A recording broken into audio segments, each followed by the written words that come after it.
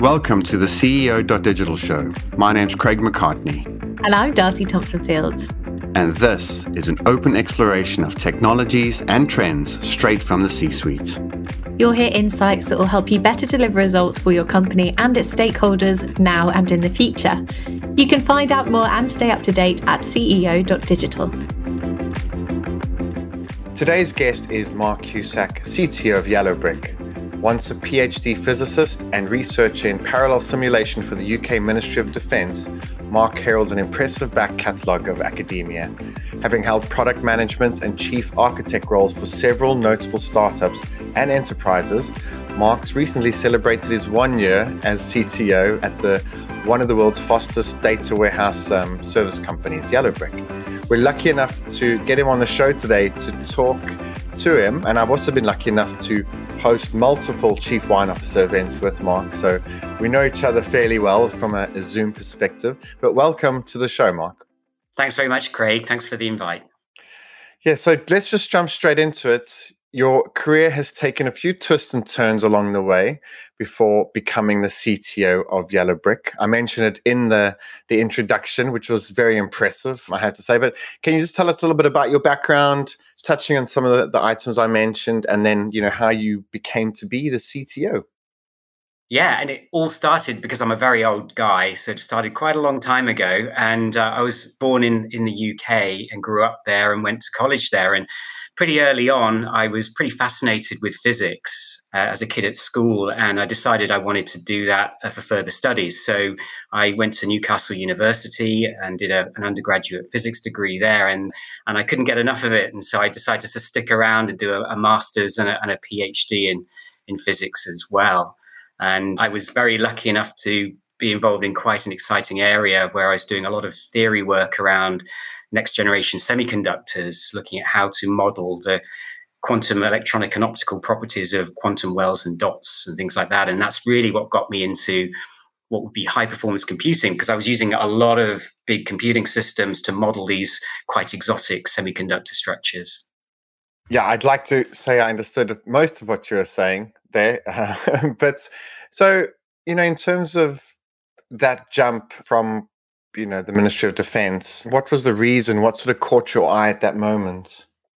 Yeah, well, because of my deep interest in kind of using simulations and modeling techniques, using very, very large distributed arrays of compute capabilities in my sort of academic work, it was not that much of a leap actually to go into more applied research and away from more of the academic space. And back in the kind of late 90s, when I joined the Ministry of Defence's research establishment, they had, a very, very strong sort of parallel and distributed simulation capability within there that was very much aimed at helping the UK Armed Forces with training and modeling for operations and things like that. And so I was quite able to take my skills that I'd learned through academia and in physics and actually apply it in lots of different ways and quite interesting ways to a completely different problem space. And so I was lucky enough to be able to do things while I was there. We had a lot of academic freedom, even in the Ministry of Defence at that time. So I was researching things like face recognition, pervasive computing.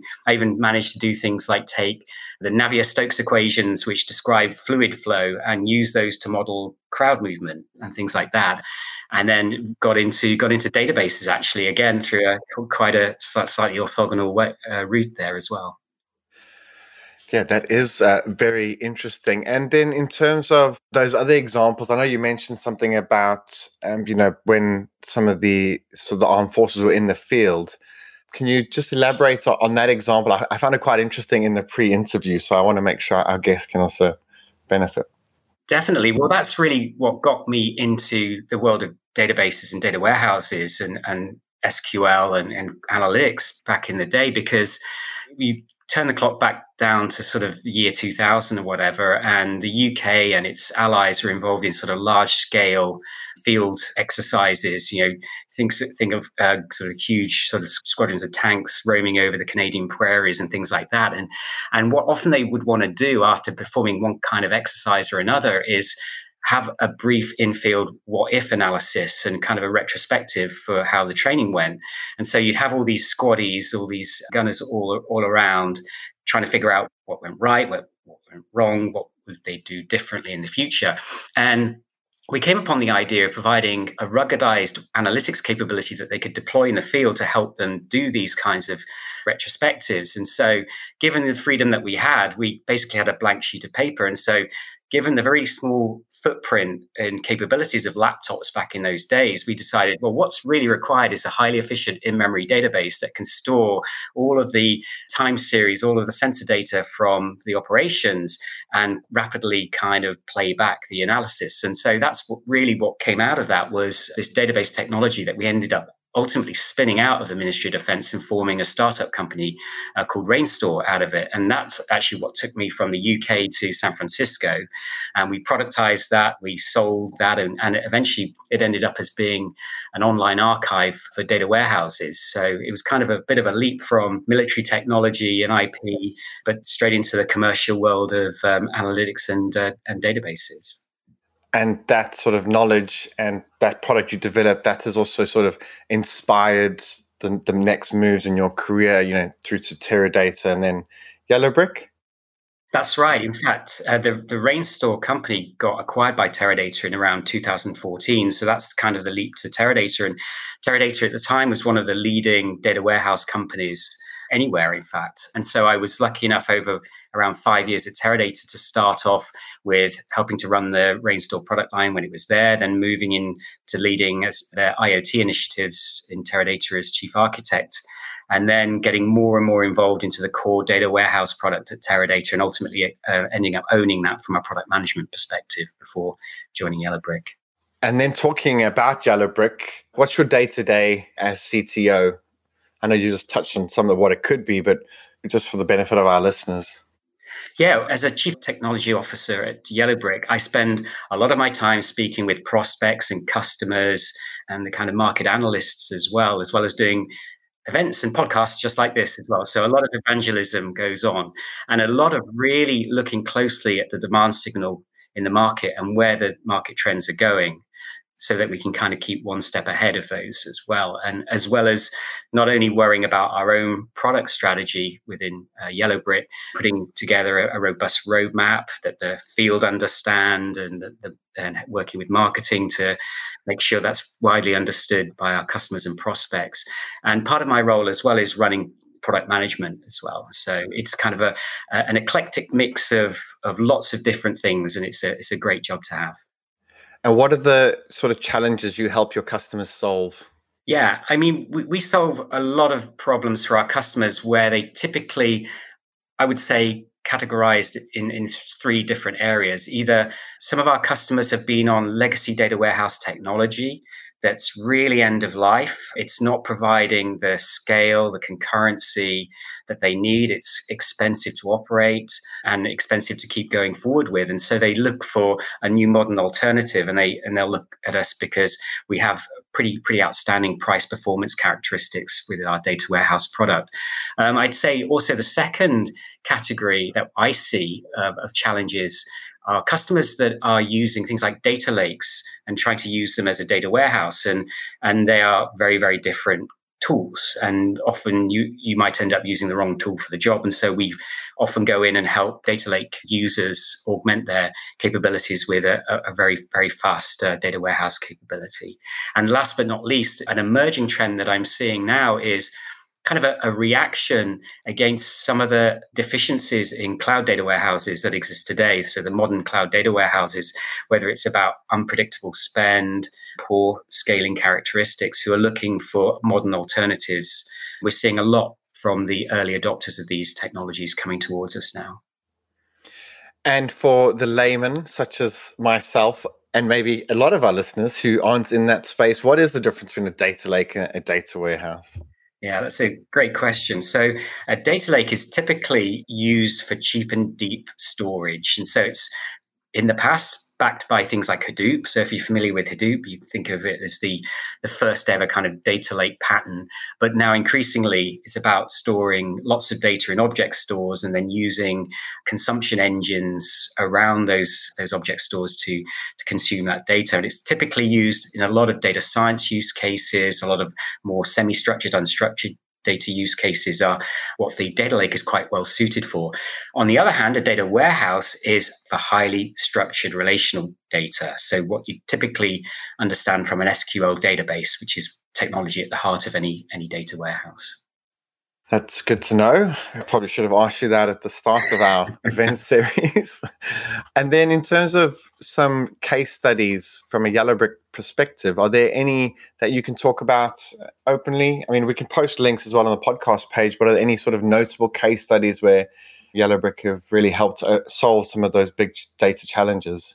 Yeah, and I think one of the things that, again, sets us apart is we're seeing an increasing demand for more near real-time analytics and also for services that provide data as a service that our customers provide to their customers as well. So to kind of merge that use case into one of our customers is LexisNexis, and they have a product line called Threat Metrics.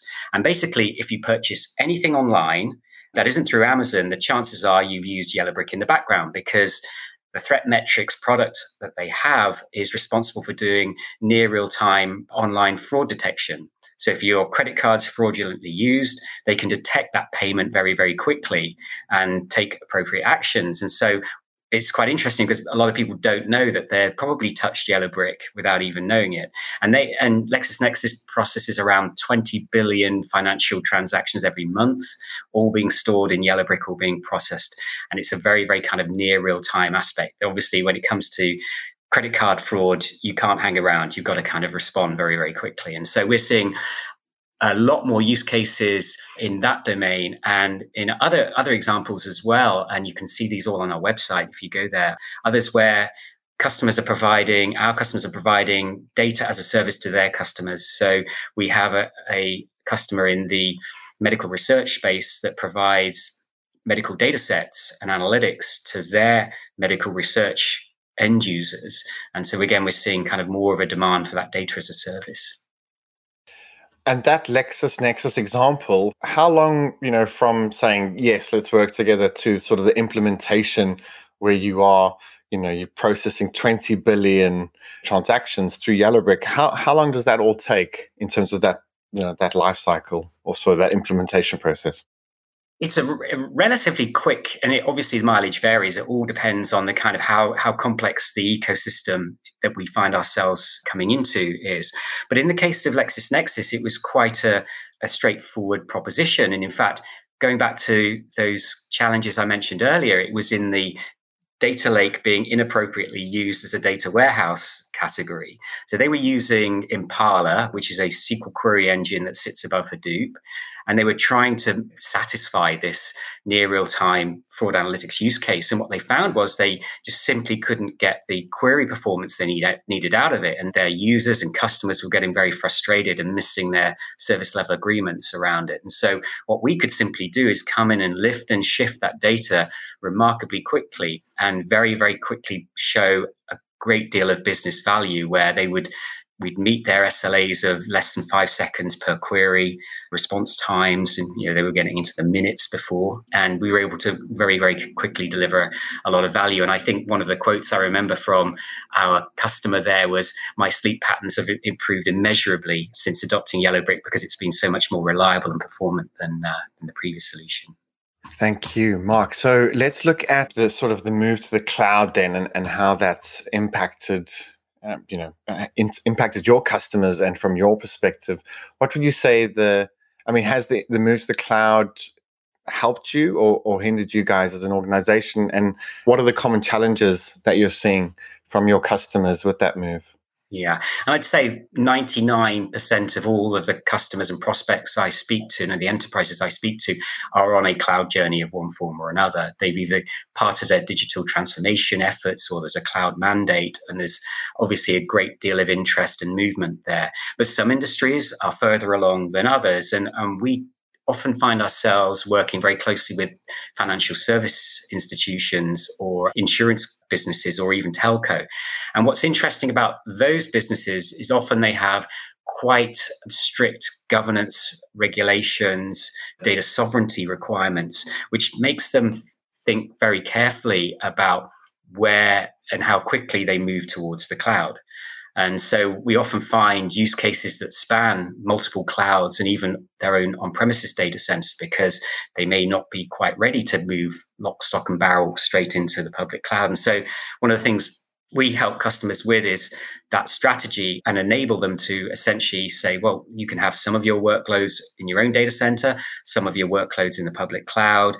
We can combine those two in one form or another and give you a lot of optionality. So when the time comes, if you choose to go to one cloud or another, or even repatriate back on premises, we've got the options and capability to support you there. So that's one of the things I think that, again, sets us apart from a lot of the other data warehouses in the market, in that we can basically deploy anywhere. Are there any exciting projects that you're working on at the moment with regards to Yellowbrick? Yeah, I mean, there's a ton of exciting stuff going on at the moment. And, one of the emerging trends that we've seen really takes the form of asking the question, well, where's cloud computing going to go next? And so earlier this year, we very, very heavily put our bets behind a new concept that's emerging called distributed cloud.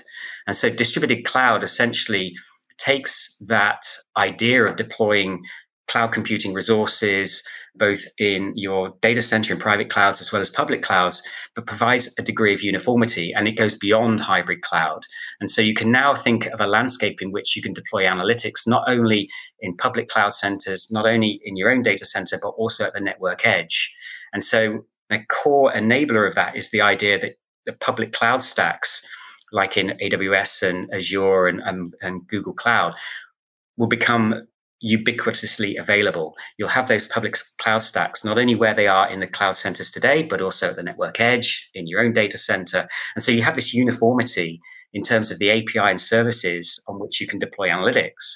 And so once you get that uniformity, you can have the ability to start to do things like deploy data warehousing right at the edge or in your own data center, or et cetera, et cetera. And you can manage that much more easily than you could before. And so we believe that distributed cloud would be important. And it was quite exciting to see Google just announce Google Distributed Cloud about 2 weeks ago, actually.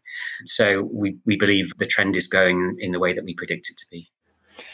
So Google's distributed cloud, is that something that you guys would just work with? Or, I mean, because the name is very similar, so it's not the same product set, essentially. It's just their version of it.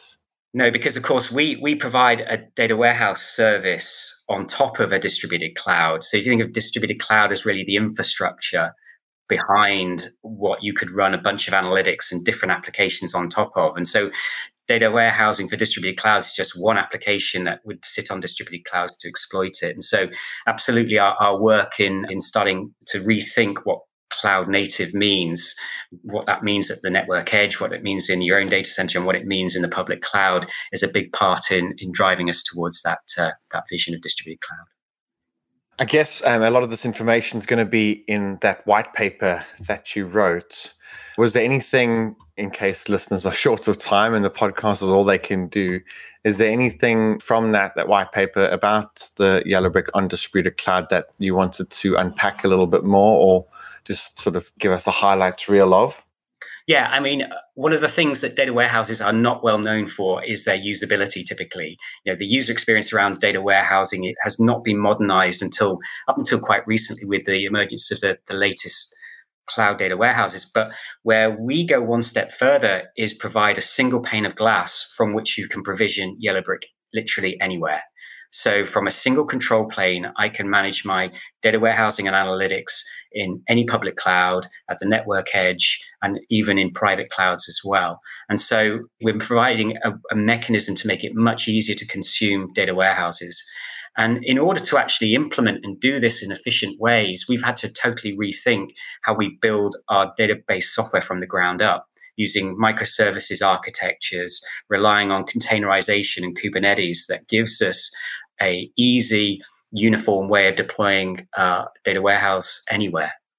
Literally took the words out of my mouth. I was going to ask you about containerization, Internet of Things, Kubernetes, and your predictions for these and how they feed into your strategy at Yellowbrick. I mean, you just touched on it. They play a part, but is there anything else that you can expand on? Yeah, well, when you look at most data warehouse technologies today, even those that are in the cloud, they've typically been a lift and shift of some monolithic code base from an on-prem data warehouse solution into the cloud. They've not been born into the cloud. They don't naturally have the key qualities that you'd expect from a cloud data warehouse, like separate compute and storage, seamless elasticity, easy usability, self-service access, and things like this. And our adoption of things like containerization and Kubernetes and our root and branch recreation of these core capabilities within our database means that Kubernetes buys us a lot of this cloudiness out of the box. It allows us to have elasticity out of the box. It provides a huge degree of resiliency. That's part of Kubernetes makeup, really. When you define a data warehouse in Yellowbrick on Kubernetes, you simply say, this is the size of data warehouse I want. And then it's up to Kubernetes to completely achieve that end state and maintain it. So even if you're working in a unreliable cloud environment where nodes might disappear at the drop of a hat, Kubernetes is there as the backstop, ensuring that the service will resume and keep going, et cetera, et cetera. So that's been an incredibly important decision for us from an architecture perspective. What Kubernetes also buys us is the ability to abstract away from a lot of the underlying platform hardware that we sit on. And it means that we can deploy anywhere. And so it buys us both that kind of deploy anywhere capability as well as a lot of the kind of cloudy features that people come to expect. And how does the cloud native Yellowbrick fit into some of those themes? Yeah, I mean, this is the Kubernetes side of things is really important. And I think one of the things that we've done that is rather unique is we've hidden a lot of the complexity that's usually associated often with Kubernetes. It's a very command line driven kind of activity with messing around with things like Helm charts that define and describe how you stand up Kubernetes systems. And it's, very much programmer oriented in many ways and DevOps oriented. And so one of the things that we did from the very start was saying, we are going to provide an SQL interface to Kubernetes. And what this is really important for is for database administrators who are obviously familiar with managing databases and schemas and tables. But within the same SQL language, we give them the power to manage their Yellowbrick clusters as well. So they can, from SQL, elastically expand or contract or suspend or resume clusters, provision new clusters, and they can do that anywhere. And so we do all the heavy lifting for them. We hide the details and complexity and let them use their favorite SQL tool to just administer the system in a way that they're used to doing. So I think that's rather unique in the market. And just jumping around now, I'm just thinking about the kind of companies that you work for in terms of your customer base and also the type of companies that you came from, public sector versus private sector. Does Yellowbrick work with both sectors? We absolutely do. And so, although we're not allowed to talk about it very much, but we have quite a number of government federal customers who are using Yellowbrick for a variety of applications, shall we say. But typically, we have, being a horizontal data warehouse platform, we find ourselves in lots of different verticals. So I mentioned financial services, insurance, and telco, but we have customers in healthcare, in marketing, in retail, in manufacturing, and so on and so forth. And so wherever there's a price performance problem, wherever there's a need for near real-time analytics, wherever customers are starting to see the limits of their current analytics technologies is where we're typically brought in. And we usually do very well. We usually set up a proof of concept, which we'll run free of charge and get customers to load their own workloads and data onto Yellowbrick and prove it out. And one of the nice things is that the customers keep buying more. And so, we have a very, very high net revenue retention rate, very, very high NPS score. And I think what's more than the technology, I would say, is one of the things that make Yellowbrick stand out is I really do think customers like working with us. They love it very much. And I think we're very easy to do business with. And I think that goes a long way. Yeah. And you mentioned price performance. I mean, you actually touched on it a couple of times. Is that a big USP of Yellowbrick's technology or software? It is, but I think it's important. But I think especially when you get into the world of cloud data warehouse, it's actually predictable spend that's equally as important. One of the nice things about cloud computing and cloud data warehousing is you have an on-demand kind of consumption model. You can pay as you go, pay by the drink or whatever, however you want to put it. And when you don't want to run analytics or data warehousing, you can shut the system down and not incur any costs. But the problem comes is predicting your budget, and it often ends up with an uncomfortable conversation with your CFO when you're trying to set up a budget, and then 1 month into your budget, you've blown it by a factor of 7, which I've heard before. So one of the things that a lot of folks are coming to us for is our ability to be much more predictable about the spend in cloud. And there's a variety of ways that we do that. But one of the things also that I think that we do differently from a lot of other cloud vendors is that we do a lot more with a lot less. And so typically the model in cloud data warehousing up until now is been if you want more concurrency, more data, more analytics, throw more boxes at it, throw more nodes, throw more credits, slots, or whatever consumption unit you have at the problem. And that's how costs spiral out of control. And so we've taken all of the efficiencies we built in from every single layer of the stack of our software, brought it into the cloud, which means that we can do in a fraction of the resources what it takes to satisfy those customer challenges and requirements. Thanks, Mark. So there's a lot of questions about Yellowbrick there. Let's talk a little bit about the role of CTO. So some of our listeners are CTOs, some of them are aspiring CTOs. What sort of advice would you give to someone who wants to become a chief technology officer? Well, I think you've got to be a jack of all trades when you're a CTO. I think you've got to have one hand very, very closely aligned with business and market signals and demand signals coming from. You need to understand what the market trends are, just as much as you need to understand what the technology trends are as well. And I think that, in my view, the best CTOs are those that really understand the business challenges more than the technology challenges to a degree. That's where you start to spot a new gap in the market, a new opportunity, and then you're able to align your product strategy. So it's a wonderful role to have because it's a mix, as I mentioned earlier, of some product management, some product strategy, being able to talk to customers, analysts all the time. And it's just every day is a new opportunity to learn, which is just fantastic. And would you say that a role of CTO for a tech company differs in a role, well, as a CTO for, say, a big enterprise company, say someone in financial services? No, I actually don't. I think the qualities of what makes a good CTO are the same everywhere. And as I said, do you understand the business? Do you understand what the end users actually want? Do you recognize their pain and the challenges and also the opportunities there? And I don't think it matters if you're a vendor in the technology space or a CTO at a large enterprise. You're worried about the same concerns and want to gather more data to make more insightful decisions where you drive the business. That was more of a question for me, just to find out, just looking at your experience and obviously having interviewed other CTOs before. And then, who's your favorite C-level executive to work with? Do you mean in terms of roles? Yeah. That's a good question. My favorite, then it wouldn't go as a surprise, would be a combination of the chief revenue officer and chief marketing officer. You can have the best technology, the best product on the planet, but it's for nothing if you can't get it to market and position it right, package it right, and so on and so forth. And so I spend a great deal of my time working with our CRO and CMO to make sure that we're getting our message out there and people really understand the business value we can deliver. Sure. I won't ask you who the worst is. I don't want to put you on the spot like that. So in terms of the future and predictions, I know you have spoken a little bit about that, but is there anything that we haven't spoken about with regards to, say, cloud and where, databases are headed, or databases, they're quite constant, and is cloud the changing variable? I do think there's areas of database technology. Well, first of all, actually taking a step back, you've got data warehouses on the one hand.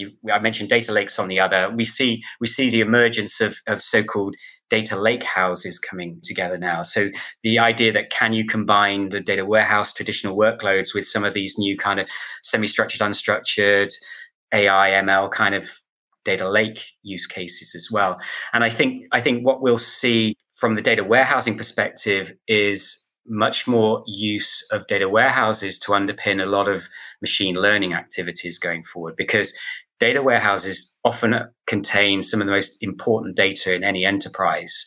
And so it goes almost without saying that you want that data to help train models so you can understand your customers' buying habits better. You can model your supply chains more accurately. You can kind of do a lot more predictive and prescriptive analytics with it. And so what I see data warehouses merging into is for things like feature stores. And it's getting a little bit technical now, but when you go through the 1, 2, 3 stages of doing any kind of advanced analytics project, you start off with preparing some data. So that's wrangling it around in the right form that you want to use it for. Then you want to take that data and train some models with it. And then the final third step is then you want to put those models in production and score and get some insights and actions out of it. And I think data warehouses haven't really been used very, very much for that data preparation or feature extraction side of things, earlier upfront side of things. So I really do think that we'll start to see data warehouses play a role as things like feature stores and provide a capability to reuse and share engineered features, which are the kind of nuggets of information you need to power your model training. And so we'll see this kind of merger of traditional descriptive analytics and data warehouses with more of the advanced analytics coming forward. Great, thank you. So I'm just looking at the time, and I'm conscious we've got one more section really to get into. But before we dive into that, I mean, from your perspective, is there stuff that you feel like is not getting enough attention in terms of, what you do for your clients and challenges the C-suites are facing when it comes to transformation and implementation of technology? Yeah, I think there's an orthogonal problem unrelated to the infrastructure that you think about of nuts and bolts of data warehouses and data lakes and things like that. And that's the governance of data and making it easy to find data, to share it securely, and so on and so forth.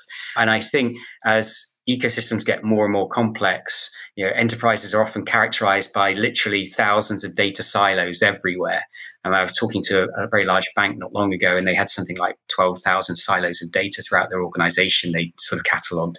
And I think it's the governance of data as much as the infrastructure, which is a huge challenge right now. How can I trust the data I'm working with?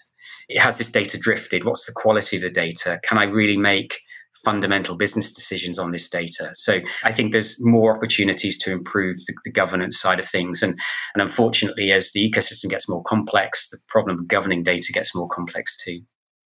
Yeah, sorry, I just had to type in what orthogonal means into my Google search there. So thank you for educating me. And then are you speaking at any events in the early new year? Are you going to events, or is it all digital at the moment?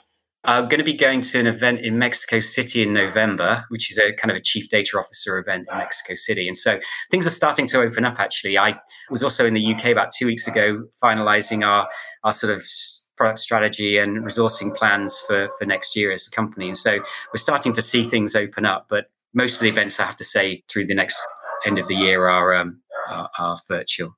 Yeah.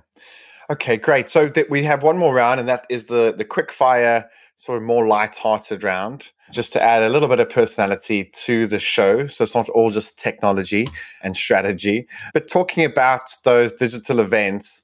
And this wasn't on your prepared list, by the way. What's the sort of best virtual event you've been to, I guess, over the last 18 months? Oh, I think you're just setting me up right now, Craig, to mention the fantastic Chief Wine Officer events. And I'm actually being truthful. Those are really good events, and I think we've actually, as a business, got a lot of value out of those. A lot of qualified leads have come out of those. A lot of great discussions, and what's really nice about them is the informal nature of the setting of those kinds of events. So those are the events I like best. Oh, good. I have been asking other guests, and I realized when I had it on your sheet, I was like, oh, Mark's going to think I'm teeing this up. I always like to get the plug in, of course. I'm marketing and sales through and through. So, and then what's your guilty technology pleasure?